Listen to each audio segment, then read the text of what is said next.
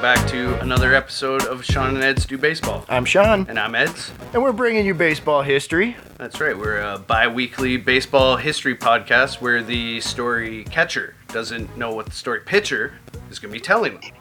That's right. That's correct. That's right. And I'm bringing some fucking heat today. Are you? Yeah, you've been hyping this up for a couple days. You better not let me down. All I can say is I'm so excited for two reasons. One is this story is absolutely ridiculous. Okay. And two, we have a guest with us today. Yes. Tell us about the guest, Sean. Well, it's a Sean. It's Sean and Ed's Do Baseball. Sean and Ed's Do Baseball today. We have Sean Smith with us, coming to you from the wonderful city of Hamilton, and he has a wonderful, wonderful Substack that he has launched called Junk Ball Lovers Club. So you can find that at junkballloversclub.substack.com. Sean, how are you doing? I'm well. Thank you so much for having me. We're super excited. Yeah, we're happy to have you. Yeah. Are you ready for a little bit of baseball history? I'm really excited. You were saying how you had been hyping it up. You also were hyping it up to me. So I'm really excited to see where this goes and to talk about it with you guys. Sweet. Well, first, let's talk about you. Tell us about your baseball newsletter that you've just started. It's super interesting. I've had a chance to read a couple. Tell us where we can find it and what you'll be bringing everybody. Yeah, so like you said, it's called Junk Ball Lovers Club. It's junkballloversclub.substack.com. And I really want to focus on kind of the quirky, interesting, kind of weird, beautiful things about baseball, which is a little bit what you guys do as well, where, you know, it's less stats focused and more about interesting stories. So I'm trying to do that as well, bring in some kind of literature prose kind of parts of it and just focus on like the weird things that happen during a baseball season. Oh, so if you're into that kind of thing, I think that's awesome. I can't wait to sign up now. Yeah. I mean, honestly, I think we're going to be two of your biggest fans, just based on that description alone. Yeah. Because, weird baseball stuff is what we do here. So just one more time, let's selfishly, where can they find it? It's junkballloversclub.substack.com. Amazing. Yes. Amazing. And where can they find you on the Twitter? Do you lurk on there? Yes, I sure do. It's junk_baller. So junk_baller. You can follow me on Twitter. And what's your profile picture? Just so everybody knows. Oh, it's Tom Hankey, of course, the Terminator. The Terminator. The Terminator. Toronto Blue Jays legend. Yes. We are all huge Blue Jays fans here, if you can't tell from listening to this podcast. Yes, if it's your first time. But whatever. We have no Blue Jays content today. But we're going to be talking about a different kind of subject. Let's say we're going way back, but before we go way back, follow us on Twitter at Doing Baseball. Edsy, Instagram is doing.baseball. All right, that's what we do. It's on Spotify, Apple Podcasts, and of course Podbean, and of course, thank you for listening. Yes, actually, we did get an email months ago. Yes. Finally checked our email so that I could create this account so I could talk to you, Sean. And I want to thank FeedSpot for putting us at number 9 on their list of top 25 baseball history podcasts. Woo! We made a top 25 list of a niche subject. Yes. But the thing, there is a fair amount of baseball history podcasts, so it is an accomplishment. Like, you're definitely not the only one covering baseball history. Like, obviously you have your own spin on it, but there actually is quite a few of them. I will say, not to like toot our own horn, but like there were a few podcasts that I was surprised to be ranked above. Wow. Okay. Well, we're awesome, and that was in November, so we probably are better now. We're probably number 1 by now. Okay. Let's get into this story, because this is going to be a long one. I can already tell by the just how much fun we're already having here. So, dear God, strap yourselves in. Edsy, this might be your great uncle. I don't know. Why do you say that? Well, your mother's family, their last name is Sweeney, That's correct? Yes. That's correct. So today we're talking about a man who holds records, both good and bad, in the game of baseball. A man that managed to accomplish such feats, good and bad, in a very, very short period of time, and was part of the greatest two-man rotation in baseball history. Okay. Two-man Two-man rotation. history. We have talked about him before on this. Yep, I just saw your face light up. Okay. Drunk guy. The drunk guy. You're going to be more specific with baseball history. Yeah. So if you go back to episode 12 of our podcast, you'll hear Edsy briefly discuss this man while talking about old Hoss Radburn. So today we are talking about the short career and life of pitcher and general drunk asshole Charlie Sweeney. Oh, Uncle Charlie. Uncle Charlie. Not to be confused with famous 20th century mercenary Charles Sweeney, but fun fact, they were both born in San Francisco and both loved to shoot things. Okay. So, 20th century mercenary. yeah. All right. Yep, That so- guy doesn't come back up again? No, he doesn't. Okay, He doesn't. just wanted It's to- just, it got confusing researching it because you'd be Right. reading and you're like, what? Imagine there'd be several articles on a famous 20th century mercenary as well. So Well, You would think so, yeah. yeah. Yeah, well, I guess it would be, yeah, 20th century mercenary. Yeah, because it's late. Yeah, he lived longer than our guy. Anyway, so our Charlie was born April 13th, 1863. His parents were Edward, right there, and Mary Sweeney. They were Irish immigrants who landed in New York in 1850 before setting out to California. Charlie had 9 brothers and sisters, all of whom received little schooling. Charlie's father, Edward, worked as a police officer in San Francisco and by most accounts used his power and authority to get drunk and beat people up on the job and at home. As you would. We still see some people do that. Yeah, drunk police officers with a history of domestic violence, people. Never Not seen that rare. before. Not that rare. No. Anyways, so he also had a role in a barroom brawl in June 1874, where charges were filed against him. So he was a drunk cop that got arrested on more than one occasion. So just Probably did it Again, a not bunch that of rare. times before he got arrested. exactly, they were like, okay, unfortunately you're fired, but we'll get you a job just outside of town. I always think about like how bad you have to be to get like arrested for something in the 1800s. Like there's no video, Oh. there's no DNA. Yeah. Oh my You god! have to almost be caught in the action of like being a drunk belligerent cop beating the shit out of people in a bar Yeah. to like get charged with that, because or else you could just be like, I didn't do it, and there's like, well, there's no proof. Exactly. Yeah. I don't think you know how much of this story you just touched upon by that observation. Episode's over. That is basically the lesson of this episode. I was thinking about like in like the old movies, like they do a chalk line of the body. It's just like, well, that's not doing anything. Like, that's your evidence. And it's There like, it is. okay, that's how it fell. It justifies our job. That's also how most police work works. Let's come down and bring the chalk. Yeah. Okay. All right. So the apple would not fall far from the tree. But that is what Charlie had to deal with at home growing up. So he spent a lot of his time in the sandlots of San Fran learning the game of baseball. And he played it harder and better than any other kid in San Francisco. Okay. So he was a pitcher, but he was not just a pitcher. He played outfield as well. And he was a decent hitter. So he was a big kid at 17. He was quite large, especially for the day, standing at 5'11" and weighing 180 pounds. So later, it would be said no one threw harder and no one had a more wicked curveball in the 1880s than Charlie Sweeney.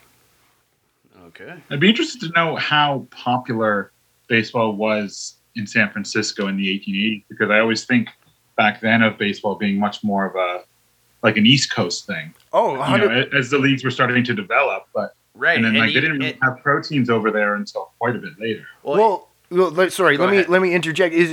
Part of this story too is a lot about the westward expansion. It's not about that at all. But we, time and time again, you guys are going to hear about people coming from New York to San Francisco, right? Right. So that's how it began to be popularized out there. They brought the game with them. Yeah, and you'll see there's at this, well, not at this point. Well, yeah, pretty much at this point. He's 17 because he's about to start his pro career. So there is some leagues popping up around California at this point. I was going to add that, like, to what Sean was saying, there's probably not a whole lot though, because in the Spalding episode we talked about how when Spalding went there around 1900, all the East Coast newspapers were writing about how he was leaving, basically the world of baseball and, going to San Diego, which was kind of like going to the moon at that time. Well, yeah, because there was no pro teams. Like, there was no recognized National League teams out there at the time. There was no American Association teams out there at the time. Not for a while. Still, right? We talk a lot about the Pacific Coast League, which pops up, I think, in the 1920s and becomes a pretty good league up until Major League expands out there. But that's still 40 years after this. Exactly. So this is the Wild West, literally, and baseball is still a new thing. But in 1881, at the young age of 17, Charlie Sweeney signs a contract with the San Francisco Athletics of the California League. He played first base and outfield on top of pitching, and by the sounds of it, his talent shone through, but he was fairly raw. So an article in the San Francisco Chronicle on March 18th, 1881 basically said, Sweeney was good, but he lacked the insight that experience gives a player. So he's a prospect, essentially. Probably hammered. He's got the raw tools, but he's not refined yet. I don't know if he was drinking yet at this point, Edsy, but we'll get to that. I feel like in the 1880s, people are drinking. Okay, all right. He's 17. He should be married with 5 kids by now. His name is Sweeney. Yes. He's like middle-aged here. Yeah. Once again. Oh, dear. So the following season, he played, again, the California League, but this time for 3 different San Francisco teams. He played for the Athletics and the Renos, but he also played for the Niantics, which is a weird name. Niantics. Niantics. I hope I said that right. So he played first base and also pitched part-time in the 1883 season. So on May 13th, 1883, we are going to experience one of many incidents with Charlie Sweeney. So the Niantics would lose 21-2 to the Haverleys. Sweeney gave up 8 runs in the third and was petulant when he was moved off the mound to second base. And in the 5th inning, he refused to take the field. So at this point in baseball, if you have a player that refuses to take the field, you can't replace him. You have to play with 8 guys for the rest of the game. There's no bench there. There's no bench. Really, not like there's today. Yeah. So they get absolutely smoked, and he just walks off. Not for You're already getting your ass kicked, and now you're one player. It's just like, I'm not playing today. Yeah. So he just straight up quits the team. He just walks off, and he's just like, screw it, I'm done. So on May 25th of the 1883 season, the California League voted unanimously to ban Sweeney for dishonorable conduct, which is kind of funny because he quit, essentially, and by the time this ruling came down, he was on the other side of the country.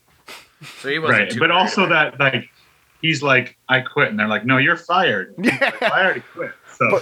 But now he's banned, right? He can't play for any team. He can't play for. But we'll get to it because he can. He can. Anyway, so it's kind of funny that they banned him. Okay, let's get back here. It's kind of funny that they banned him before the game even finished. He refused to return, and he was already on the other side of the country. I already said that. Considering what he was about to achieve on the mound, I'm sure the charges were true. So part of the charges was, like, when he pitched to start the game, he didn't care, and he was just lobbing it in there for guys to smash it. But Sweeney's a good pitcher, as we're about to see. So Sweeney would turn up on the opposite coast of the U.S., playing on baseball's biggest stage with the Providence Grays of the National League. This team was the best of the best at the time, and the Grays' 1883 roster featured numerous stars and more than a couple doing baseball alumni, including Arthur Irwin, Cliff Carroll, and of course, Old Hoss Radbourn. So that's where stacked team. They were a very good team, but they were also a team on the precipice of kind of losing everything too. Okay. Management and ownership was kind of shaky. So I believe they won the championship in '81, but they were good. But everyone, I'll get to it. I don't want to jump ahead. Maybe I'm don't jump ahead. Okay. Don't jump ahead. Go. I won't. This is still before the creation of the American League? Oh yeah. Yeah. So the National League and I believe the American Association are kind of the two leagues at the time. I could be wrong on that. Yeah, National League was like the more superior league, but American Association was right behind them. They offered like the Sunday baseball, and you were allowed to drink at the games and stuff. So different episode, different time. So Radbourn, as we know, was ridiculous, and he'd win 48 games while pitching 648 innings for the Grays in 1883. But his switch pitcher... Orioles barely won 48 games last year. I love getting a modern-day dig-in. especially at the Orioles. Oh, yeah, 100%. So his switch pitcher at the time, so if you don't know, switch pitcher is... At the time, they had one main pitcher, and then they'd have a switch pitcher. So this was Lee Richmond, and he had started the season poorly, so the team had decided to sign 20-year-old Sweeney to become the new backup to Old Hoss Radbourn. Sweeney made his major league debut on June 11th, 1883, against the defending champs, the Chicago White Stockings. He would win his first 2 games and get praise from the Boston Daily Advertiser, saying, "His last ball was pitched as good as his first." So okay. Consistent. Yeah. And he's 20, right? He's 20 at this point. He is young. I can't emphasize how young he is at this point. So his first year in the majors was good, but not great, let's just say, especially when you compare him to Old Hoss. But he pitched 146 innings over 20 games, including 14 complete games. So things are a little different now. Yeah. Old Hoss, for context, had 66 complete games. How does his arm just not fall off on the field? Oh, we get to that. In fact, it does. It does. Basically. So he finished the year 7-7, but he would have finished the year 8-7. Not that wins matter, but at this time it did. But an odd doubleheader ended up costing him a win. The Grays were playing in Philadelphia early in the day, then had to head to New York for a second game. Sweeney pitched the first game, and the Grays were ahead 11-9 in the 7th. But then the manager, Harry Wright, pulled the Grays from the field so they could catch the train to New York, and the game was forfeited. Jesus. I had him. Yeah. Sorry, boys. We'll get him next time. Gotta go. We got a train to catch. Yeah. So the Grays would end up with a respectable 58-40 record. That was good enough for third place in 1883. But in 1884, Hoss and Sweeney and the Grays would dominate the National League. Before that, Sweeney returned to California and played once a week with a few other pros from California. They returned east for spring training, and the talk around town was that the Grays needed to win a title or else the team would fold. So Pressure's on. Pressure is on.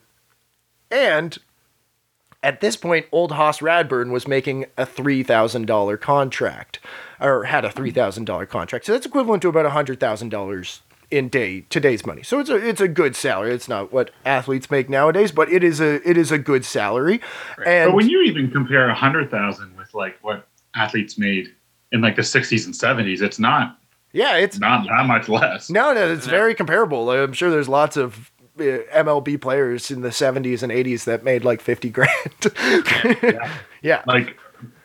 Yeah. So Old Hoss is being a diva. He's the star of the team. And during spring training, Hoss would complain regularly about his arm. Maybe because he pitched 650 innings the year before. That'll do it, yeah. Or maybe because it was exhibition and he just didn't want to pitch. He was just like, no, my arm hurts. Make the kid pitch. Yeah. So I think both are reasonable enough. It's probably a mixture. Yeah. Yeah. So Sweeney would end up pitching 19 of 23 exhibition games for the Grays in spring training. No matter the reasons, the strategy worked well for both pitchers, as both would have their best seasons of their career. And the two drunk egomaniacal pitchers would push each other to be better by constantly one-upping each other's achievements, bickering constantly, occasionally fighting, and in the end, bringing a pennant to Providence. Although Sweeney would not be there. Ooh. Yes. Foreshadowing. Yes. So, Radburn is refusing to pitch during spring training for the most part. So the coach gives the ball to Sweeney on opening day, which is an odd move. Well, Yeah. Imagine, I'm just trying to think of a scenario nowadays. Well, I mean, I guess It would be like if the Blue Jays gave the ball to Manoah on opening day. that's true. Yeah. Yeah, okay. It's not that bad when you put it in that context. I mean, yeah. But yeah, it's clearly not the guy everybody would expect. But He's not the ace. yeah, he's not the Yeah. ace. So Sweeney got the ball on opening day, and Sweeney pitched a gem, but the Grays lost 2-1. The two pitchers would dominate through May, leading the Grays to a 22-5 record before the team allowed another man to throw a pitch. So, Jesus. yeah. Times are different. Yeah. No So pitch counts or arm conserving back in these days. yeah. So occasionally they let somebody else pitch, but these guys are their two horses. On June 7th, Sweeney took the mound against the Boston Beaneaters in Boston and would set a record not broken for over 100 years. Sweeney pitched the game of his life, sitting down 19 Beaneaters. The most strikeouts in a single game until Roger Clemens got 20 in 1886. And 19. 1986. Not quite that old. 1986. I will say there's another guy that ties his record, but he might be a future episode, so I'm not going to say his name. So that's interesting because that was, you said, against the Beaneaters, and then I think Clemens did it for the Boston Red Sox, right? So, He did. That's right. interesting kind of synergy there. Yeah, both in Boston, too. So, to make this even more impressive, the Beaneaters and Grays were neck and neck in the pennant race at the time, so they weren't a bad team. And foul balls weren't counted as strikes.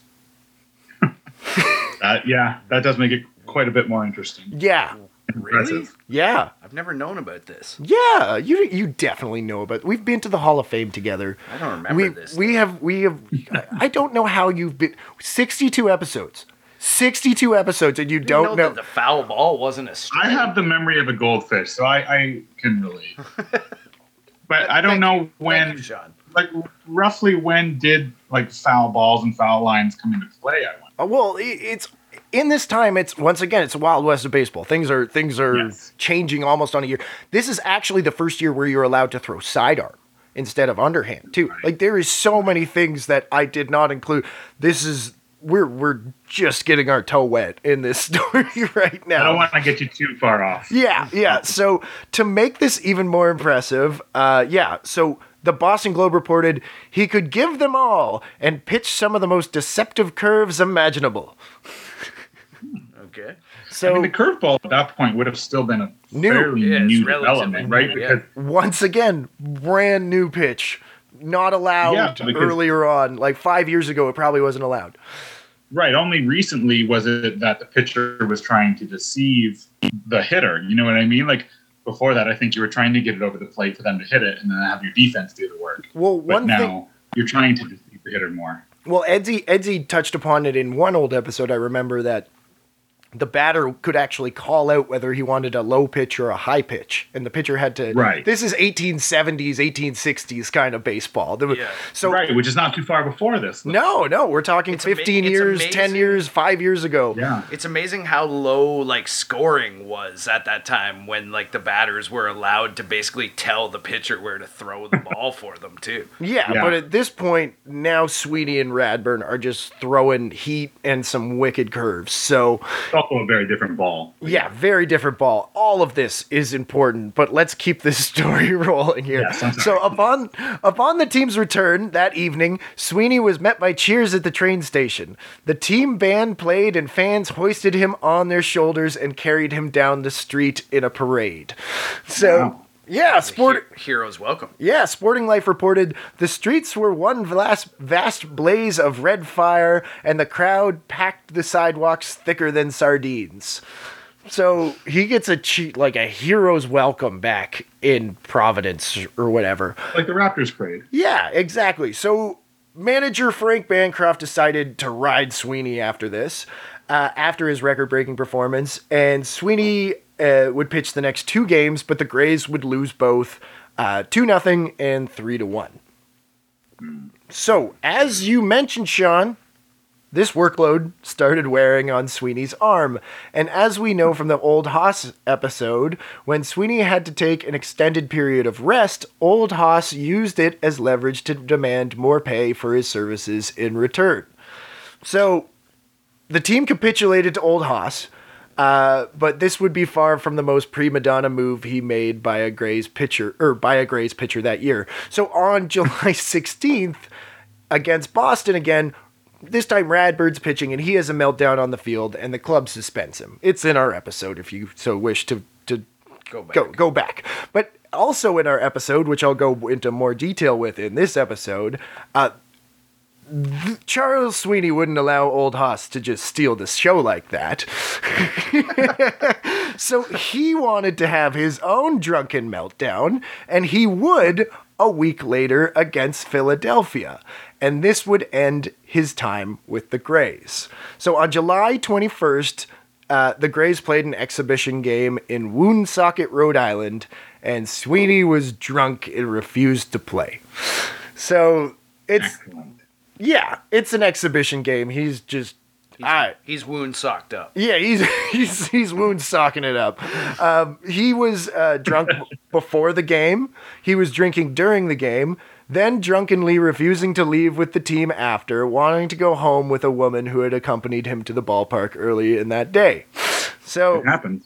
yeah, exactly. So Sweeney left with the woman and continued to party all night, causing him to sleep in and miss morning practice before the Grays' afternoon game. The probably still drunk Sweeney decided to go hair the dog and continue to pound booze throughout the start of the game, ironically against the Philadelphia Quakers. That's good, yeah. So Sweeney pitched well. So the Grays were winning 6-2 in the 5th when manager Frank Bancroft sent team captain Joe Start to the mound to relieve his simultaneously drunk and hungover pitcher. Bancroft said he wanted to save Sweeney's arm. Makes sense. But Sweeney refused to give up the ball for 2 whole innings and went on a drunken expletive tirade when Bancroft came out to the mound to try to take the ball. So basically, eat your heart out, Ted Lilly. Yep. Charles Sweeney Yep. did it first. By quite a margin. Yeah. So he was threatened with a $50 fine if he didn't get off the mound, but that caused him to start cursing out Gray's ownership. Again, he refused to leave for 2 whole innings before finally storming off in the 7th and cursing out team president J. Edward Allen and quitting the team on the spot. Excellent. But It's huge prima donna tantrum. yes, no, it gets way better. Okay. Because Sweeney went to the dressing room, got dressed, grabbed a drink, and watched the rest of the game with a couple of prostitutes in the bleachers. How things have changed. Did he Can you find them in imagine the a player doing bleachers, that? or did he? No, he showed up with them. Like Okay. he had added one more lady to his entourage. I would like to put these ladies of the night on my guest list, yeah, please. but yeah. Okay. Imagine a player doing that now. I mean, friends of the room. Yeah, and once again, the team had to play with 8 players from the 7th inning on. Brutal. So they lost that game. So the Grays had lost 2 of their best pitchers in baseball in the 2 weeks, basically. And with Sweeney gone, the Grays were forced to renegotiate with old Haas, who used his leverage to remove the reserve clause from his contract, which is just unprecedented, right? The reserve clause was there for a long time. There'll be an episode. Anyways, but from his contract, he also convinced the Grays that he would get both his and Sweeney's pay. And Haas... Yeah. So Haas comes back and pitches the Grays to a pennant, pitching basically every game. And this is all because Charlie Sweeney got shit-faced. I mean, you can't argue with results, I guess. Exactly. If he's going to pitch all of his games anyways, I guess he's worth his money. Yes. Yep. And I have an absolutely amazing quote from the Evening Press that took shots at Sweeney, blaming him for the team's issues and basically saying, getting him off that team was what allowed them to win the pennant. Addition by subtraction. Yes, exactly. So here we go. This is from the Evening Press. I believe it's a Rhode Island newspaper. The summer expulsion of Sweeney for crookedness seemed to have a salutary effect. On Wednesday, for the purging of the club of such a bad egg resulted in a better class of patrons on the grandstand than for many weeks. The attendance throughout was better than the management had looked for after airing of Sweeney's revolt, about 700 being present. So once again, I'm bad at reading quotes, and once again, I just want to say, basically they're blaming him for not just the club's energy and cohesiveness, but they're also being like, there's better fans when he's not here.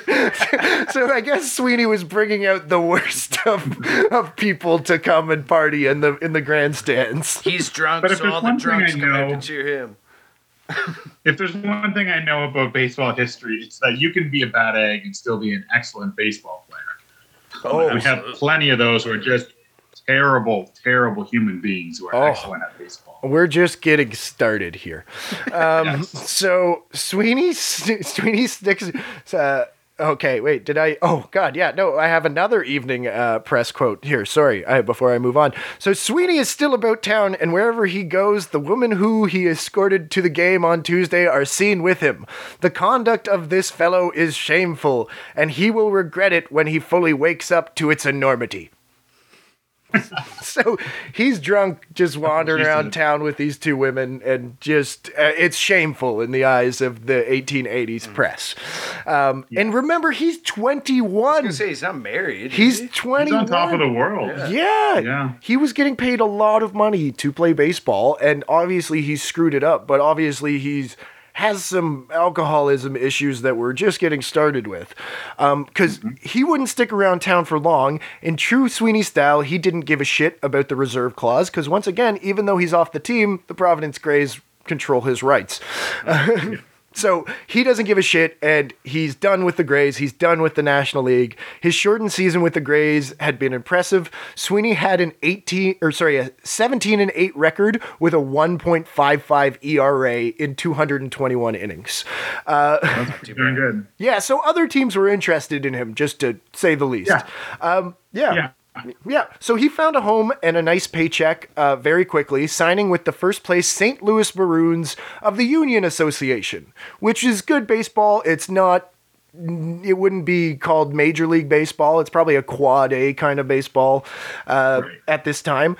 By doing so, Sweeney was burning another bridge with another league, and no NL team would be able to sign him because he snuffed the reserve clause. So he's banned from 2 leagues now. He's 21. He's already banned from 2 leagues. Bridges left, right, and center. Yeah.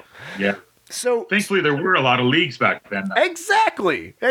So Sweeney's arm actually was revitalized from the break he had, and he arrived in St. Louis, and he finished the year putting up a 24-7 record over 32 more starts, and an additional 271 innings. So this, just to total it for you guys, this is his year. I can't see it. I think it's 1884, but anyways, 41-15. Record over 492 innings pitched with a 1.70 ERA. That's his combined record with the Maroons and the Grays. Not too bad. Wow. That was absurd. Yeah. Also, he could hit. He had a OPS plus of 145. Damn. Yeah. So, anyways, I can't believe Just how get much. hammered drunk and just go out there and Honey, hammer the ball. Eat your heart out. Yeah. Yeah. All right. So the Maroons walked away with the pennant, and because of this, they actually were chosen to replace the Cleveland Blues in the National League. All right. So the Blues got. I guess they folded. Yes, the Blues folded, and this was He's banned from the National League. Yes, so it's an issue for Sweeney and actually a couple other people on St. Louis, as they had been blacklisted from the National League. So the St. Louis owners would spend more than a month trying to convince the other owners to remove players from the blacklist so he could field a half-decent team. So it came down to the wire, but in April, an agreement was reached and Sweeney was given the okay to pitch once again in the National League. So, once again, talent trumps all. Some things don't change. Exactly.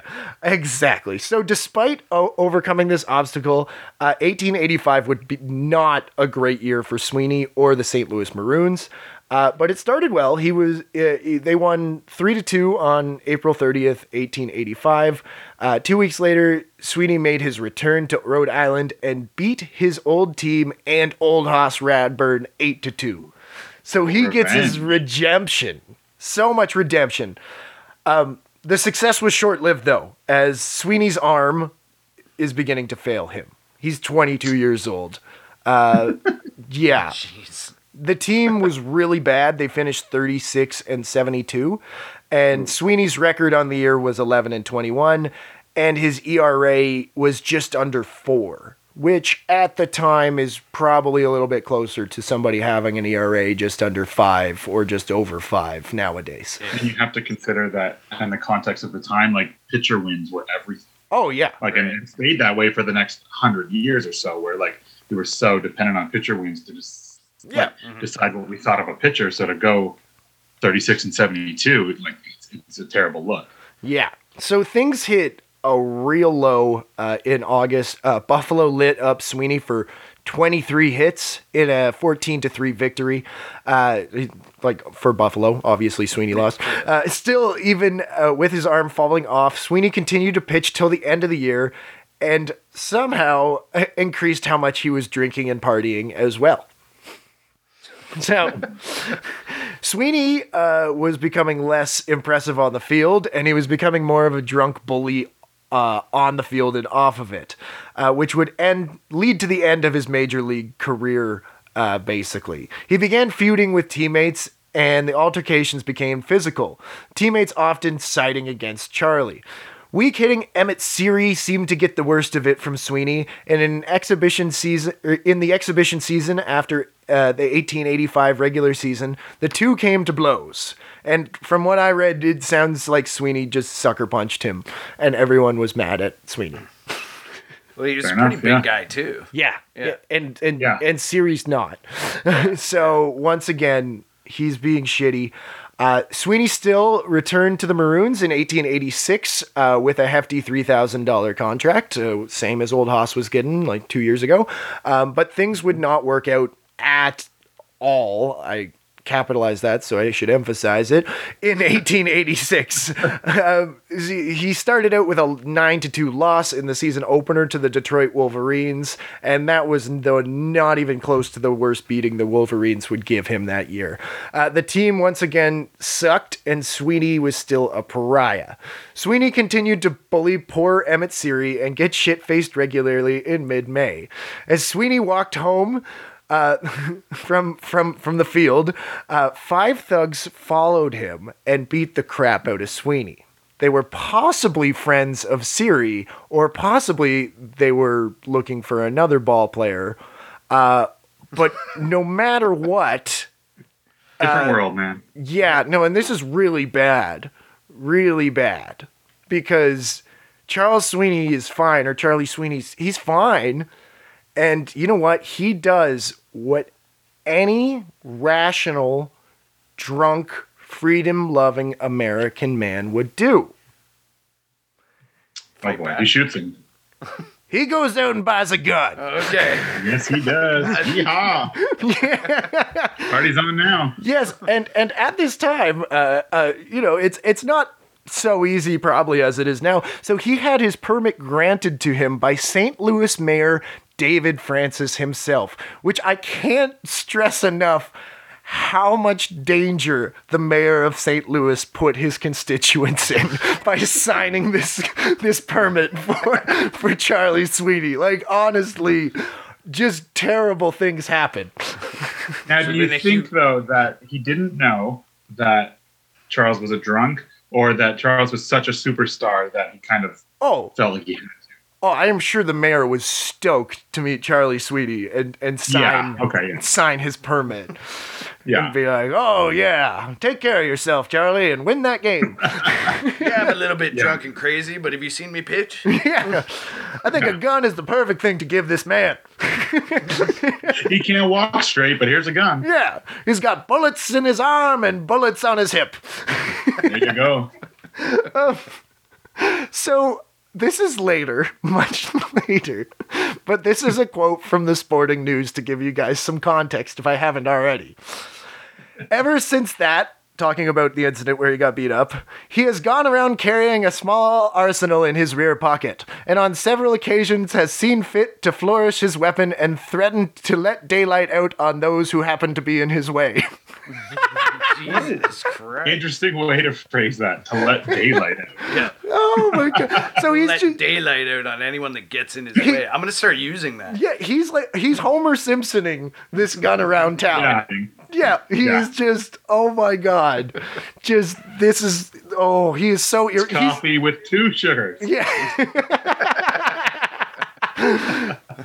So on June 12th, 1886, Charlie Sweeney would hit rock bottom. And I should note, this is for his baseball career, because as a person, he has such a long way to fall. So Sweeney set an MLB record that still stands to this day, giving up 7 home runs to the Detroit Wolverines in a single game. Wow. Think of the context. I'm surprised that's still a record. People have given up 6. Lots of people have given up 6. No one's given up 7. 6, okay. They just won't let you in. They just won't leave you in anymore to suffer the embarrassment of breaking. No. Your manager would get crucified if you gave up even 4 home runs. I was going for a record, guys. Yeah. But honestly, it was, and think of, once again, we've talked about the dead ball, like everything about this is ridiculous, that this record still stands. So this is, once again, when I say good and bad, he set 2 records that one has been broken, but it stood for 100 years, and this one is still standing. So, I believe 3 pitchers gave up. That's a note I have here. 3 pitchers have given up 6 home runs in one game, but Sweeney's still the only one with 7. So very shortly after this game, Charlie Sweeney walked into the clubhouse, and on his dressing case, the words "Charles Dead Arm Sweeney" were written. Oh yeah. They're trying to send him cryptic Somebody's messages stirring the now. pot. Yeah, so this was a practical joke apparently, but this practical joke would end Sweeney's MLB career. The following day, Thomas Dolan, who was the team's catcher and apparently Sweeney's drinking buddy, had Thomas Hamfat Dolan written on his case. So some prankster is going around... It's a serial locker carver. Exactly. So Sweeney called Dolan So on the field, Sweeney and Dolan have a bit of a run-in. And in this case, Sweeney...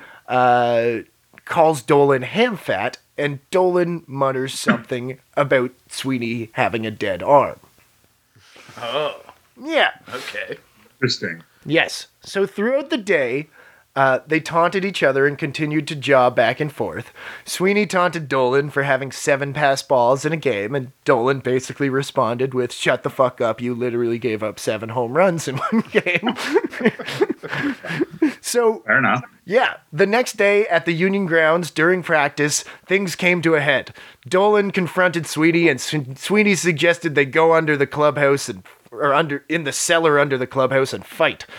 As they always do. Everyone goes under the stands to fight back in these days. Well, Yeah. that's you know, you got to be gentlemanly and private about your affairs. That's so right. yeah. So while Sweeney and Dolan began to fight with an audience of teammates Jack Glasscock and Henry Boyle, as well as a groundskeeper named Bill Richards, someone alerted the manager, Gus Schmeltz, yelling, "Fight! Dolan! Sweeney! Cellar!" Only the Told him words that are in point form necessary. notes. Yeah. So, Schmeltz was pissed.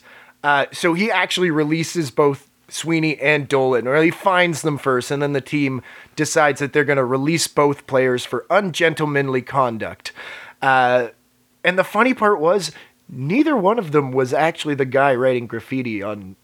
Oh, I thought that's what you were going for. No, They were actually- another prankster that I couldn't find out who it was, but it was verified. They both claimed that neither one of them would. Well, why would they write on their own case as well, right? Like it was Yeah. just, it was somebody being like prodding, and then they came together. See that and like, damn, that's a pretty good insult. I'm going to use that. Yeah. So It's like, that's when we got to bring back. yeah. Yeah. And this is basically the beginning of the end for Sweety's major league career. His arm is dead, and they offer him a contract. Actually, they kick him off the team, but they offer him a contract as an outfielder. But the pay was half. It was $1,500 as opposed to $3,000. So he isn't salted. He rejects it, and he's released by the team. And Sweeney does what Sweeney does. He takes his gun and he goes drinking. That's what I thought you were going to say. Yep. So I'm not sure if the St. Louis Dispatch or St. Louis Post-Dispatch, I should say, just ran a Sporting News article, or if the Sporting News ran a Dispatch article, but I found multiple quotes that were attributed to both. So I'm just going to kind of attribute this both to the St. Louis Dispatch or Post-Dispatch and the Sporting News, because they have a really, really great account of this incident, saying, and I quote, "The hands on the big clock on the wall pointed to the hour of 2, and the bartender thought it was time his congregation dispersed and meandered homeward. Charlie Sweeney was among the number, and he rather objected to leaving the place in that early hour." All right. The early hour of 2. Yeah, of 2. Yeah, it's or what? I'm drinking. Leave me alone. Last call's not late enough in this town. So, Here's my gun. yeah. Well, so Sweeney's ushered out of the bar, and he did not like this. So I'll continue from the St. Louis Post-Dispatch. "He drew the revolver which he carried about him lately and made an attack on the front door. In a moment, pistol shots seemed to be coming from every direction. The bullets, however, all came from Charlie's favorite weapon. Sweeney emptied his revolver and then reloaded and emptied it again." So he is shooting into this bar.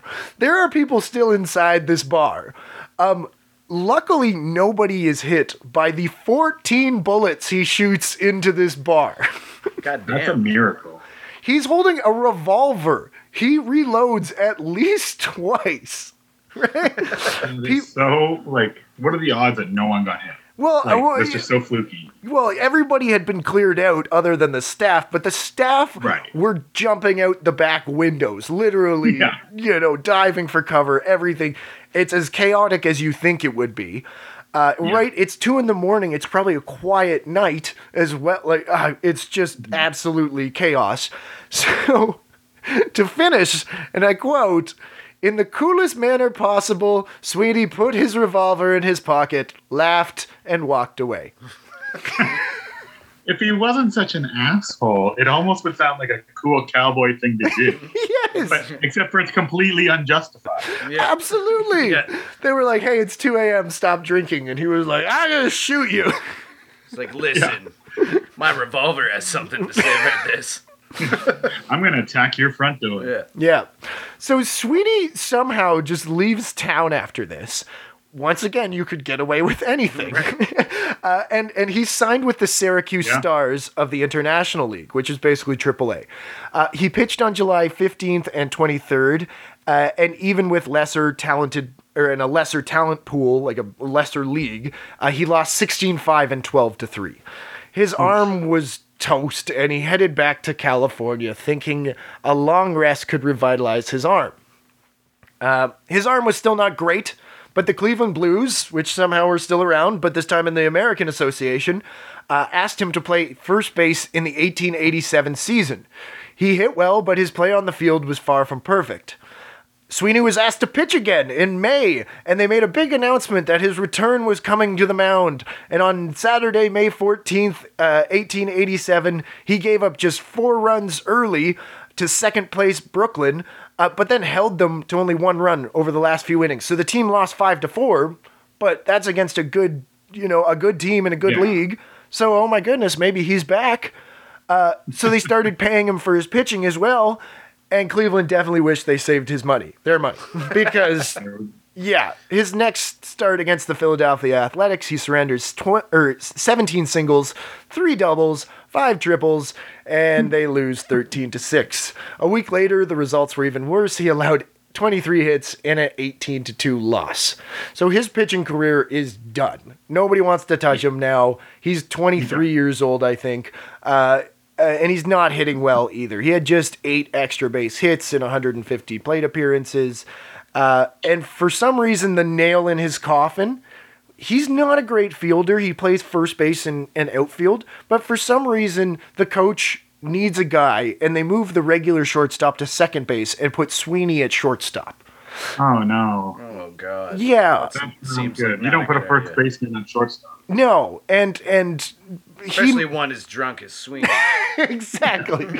So, in what the Cleveland leader described as an inexcusable muff, Sweeney made an error which allowed 3 runs to score, and Cleveland lost the game. And that was it. To be fair to him, I'm going to put this one on the manager. Oh. Like, don't put this guy at shortstop. Like, what are you doing? Yeah, his arm's dead. Where should we put him? Maybe at shortstop. He's a shit defender, and his arm is dead. Yeah. Let's try him at shortstop. But that's it. That's it. He's done.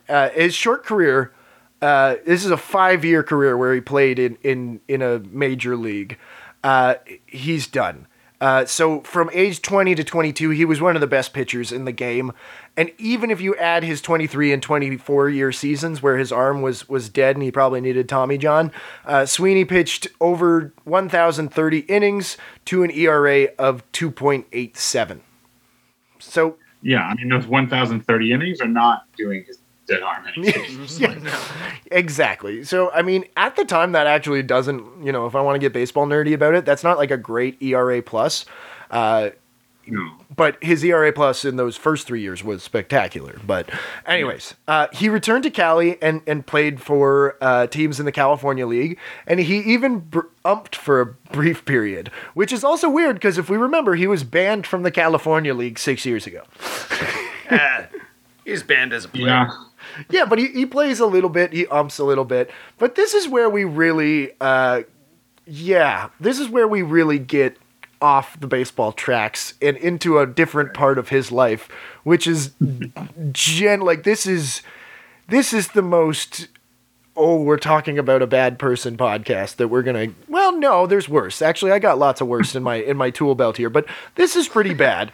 So let's start in an exhibition game in 1887. He did not take kindly to a visiting New York Giant player going deep off of him. So it's a winter exhibition. National League teams are coming out to California to get some sunshine and play some games. Somebody takes Sweeney deep. Maybe they do a bat flip or something, or the 1880s equivalent of a bat flip. Stare it, pimp it, stare it off at it. So the next day, the player mysteriously fled town. Uh-oh. Yeah. So, yeah. No. That's very ominous. Yes, it is. Okay, so what the story is, he's fine. He's fine. Okay. Okay. Yeah, but what the story is apparently Sweeney accosted the man later that day off the field, and the man beat the living shit out of Sweeney. And Sweeney basically said, I'm going to get my gun, and you're going to fucking eat a lot of lead. So the man the New York Giant jumped on the first train he could and got the hell out of Dodge. Fair enough. Yeah. So, yeah. I mean, it's so hard to hit a home run then, too. Like, you have to be quite a bad pitcher. Yes, and he is. He's terrible. He's at this point. So, as we can tell, Sweeney's very much like his dad. And he followed in his father's footsteps and became a drunk police officer, too. Oh, good. Good. Good. Yeah, this is going to go well. Yeah. Well, actually, it does kind of go well, because he was so drunk that he got fired pretty quickly. If it's any consolation. Our definition of what a good result is gone downhill. Yeah. But let's just say this also allows him to really, get into the underworld of San Francisco. So I kind of mentioned to you guys that maybe watch Gangs of New York by Martin Scorsese to get ready for this one, because honestly, that is the best equivalency I got, and I had no idea this story was going this far. I thought this was it. He got drunk, he had a 5-year brilliant career, and it ended, and something bad happened after, but it wasn't like this. So he's running a bar as well. He's a drunk police officer. He's running a bar called The Battery, which is an awesome baseball player name for a bar in San Francisco. I think there's an area of San Francisco maybe called The Battery, but I'm going to take it as a baseball reference. Sure. Anyway, so he's doing that along with a fellow ball player named James McDonald.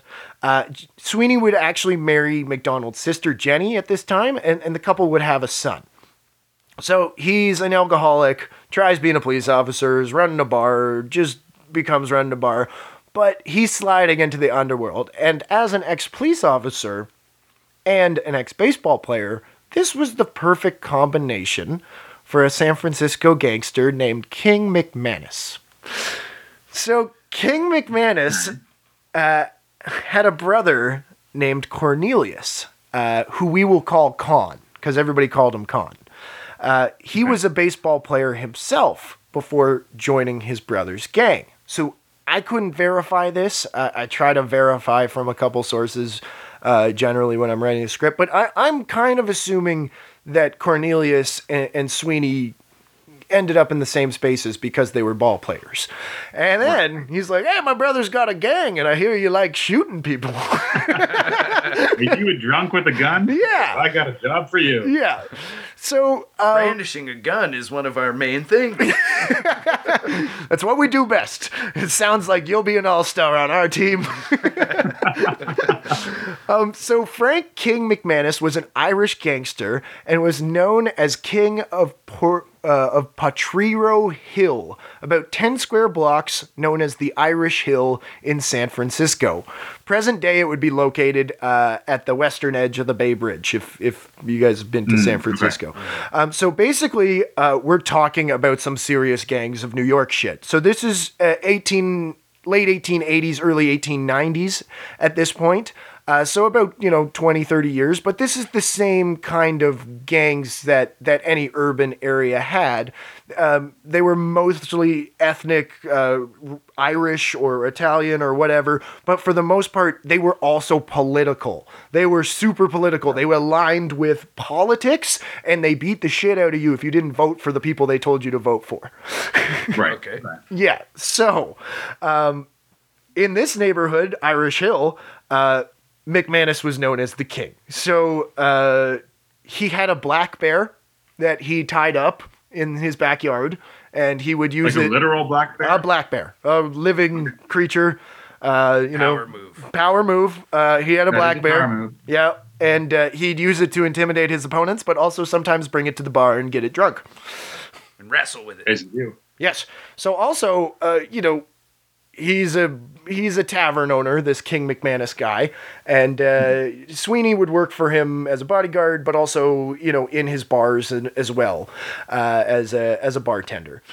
So this, basically, I think it's about 1890, 1891, a faction of Democrats, so the McManus boys were Republicans, a faction of Democrats led by the Welch brothers arrived from New York. So these are Irish immigrants that, cut their teeth gangs of New York style, and now they're coming to San Francisco, and they're wanting to take over McManus's territory. Okay. So, and not they're going to go well. yeah, and they're politically opposed, right? They are, no matter whether it was just they didn't care what party they were in, they just wanted power, or they actually care about stuff. I'm going to say they just wanted power. So they challenged the McManus crew basically during the 1891 primary, and this was known as the Blue Mud Wars. So, All right. in a very, very, once again, gangs of New York, if you want some imagery here, over 100 men gathered for a brawl in one instance. So, It's just fucking chaos. yeah, exactly. And it's mainly fists and knives, but, it's just absolutely...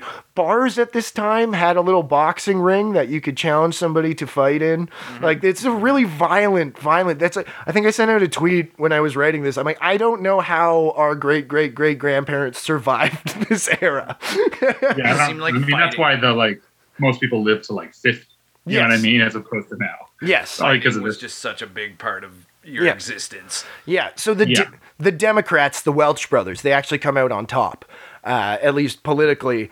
But the McManus crew would not accept defeat. And once again, Sweeney's with the McManus crew. This culminated in the McManus brothers ambushing Jack Welch, pulling him from his carriage, and Con stabbing him several times. Jack Welch pulled a gun out and shot Con 3 times. Both men were seriously wounded, but they weren't dead. So... Jesus Christ. Yes, I told you there'd be violence. So Frank shot 3 times in the 1890s and not die is almost a miracle. That's horrific sound. What are the odds it happens twice? Pretty good by your tone. Very low. No. I think Sean. Anyways, So more. So both. So Frank McManus, once again, the gangster Frank McManus is furious with the wounded Welch, even though he's like, I'm mad at you because I tried to kill you and you shot my brother. So he tries to attack Welch in his hospital bed. But there are police stationed outside the hospital room door and, don't allow Frank McManus to finish Jack Welch off. So I hope this ends like the Joker in the Batman movie where he dresses up as a nurse. I was thinking when Stone Cold Steve Austin attacked Vince McMahon. Vince McMahon. Yeah. Hits him with the bedpan. Yeah, exactly.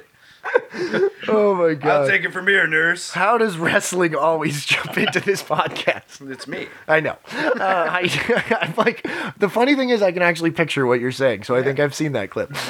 So this is the best part. So Con McManus recovers from his wounds of getting shot 3 times again, right in time to get shot again 3 times by our protagonist, Charlie Sweeney. Charlie and his gun. He's now been shot 6 times. Yes. So on June 14th, 1894, a couple years later, Con confronted Sweeney at a saloon on 3rd Street where Sweeney worked as a bartender, and that was owned by King McManus. So Con clearly didn't understand how trigger-happy and drunk Charlie Sweeney was. So it's unclear what the argument was about. Lots of things, but it sounded like Con was the instigator of the physical fight. Not that weird in these days for somebody to get physical, but by the sounds of it, Sweeney got beat up pretty bad. And during the beating, Sweeney pulled out his gun and shot Con McManus 3 times. Jesus Christ. Yes. I mean, I don't think there needs much provocation for Sweeney to pull out a gun and shoot someone. No. Yes. So, once again, Con McManus was injured and in the hospital, but he would only last about a day. Con McManus would die of his wounds, and the San Francisco Chronicle said when Sweeney was informed the following day that the victim was dead, he broke down and wept bitterly. So, he Interesting. is sad, maybe because he killed somebody, but more likely because he knows Frank McManus is definitely going to kill him. Yeah. Yeah. Oh, Oh, absolutely. yeah. this is, I don't Yeah, I know. don't think he I cares killed the about it. wrong guy in Yeah. my drunken stupor. Yeah, like any Yeah. Peaky Blinders. Now it's his turn to get on the train. Yeah, this Yeah. is, yeah. So, and Frank did try to kill Sweeney right away. Yes, just right away. In fact, he showed up to the prison because Sweeney had shot somebody. So Sweeney was in prison, unlike last time where he shot nobody, so no harm, no foul. Or all the times he just brandished his weapon. It's not illegal to shoot a door. The door might have said something to him. Anyways, this time it was a person, and the person was dead, so Sweeney's in jail. Frank McManus shows up to the prison and demands to see Sweeney. So he's refused and once again tries to beat the shit out of police officers to get at the man that shot his brother. Trying to beat his way into prison. Yes, that's how much of a lunatic this man was. So Sweeney managed not to be killed, but for the first time in his life, Charles Sweeney was facing some very serious legal troubles. So Sweeney was charged not with murder, but with voluntary manslaughter in the death of Con McManus and was held without bail. His trial began in October of that year. And his defense was pretty, stand your groundish. He attacked me. I was in a fight, and the prosecution basically said, "Bullshit! You're a drunk asshole that pulls your gun on everybody." First time. We've seen you spinning it around. Yeah. So at the same point, King McManus is definitely telling anybody that if they, are a witness on Sweeney's behalf, that they'll end up in the San Francisco Bay. Right. There's no doubt about this. So he's strong-arming. Yeah, exactly. So on the stand, Sweeney's primary witness, though, completely reverses what he told police in July, claiming that King McManus had forced him to lie at first. So, Of course. yeah.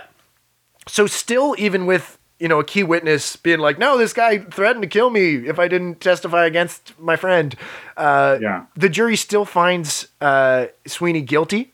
And the judge said Sweeney had failed to prove it to be 100% self-defense.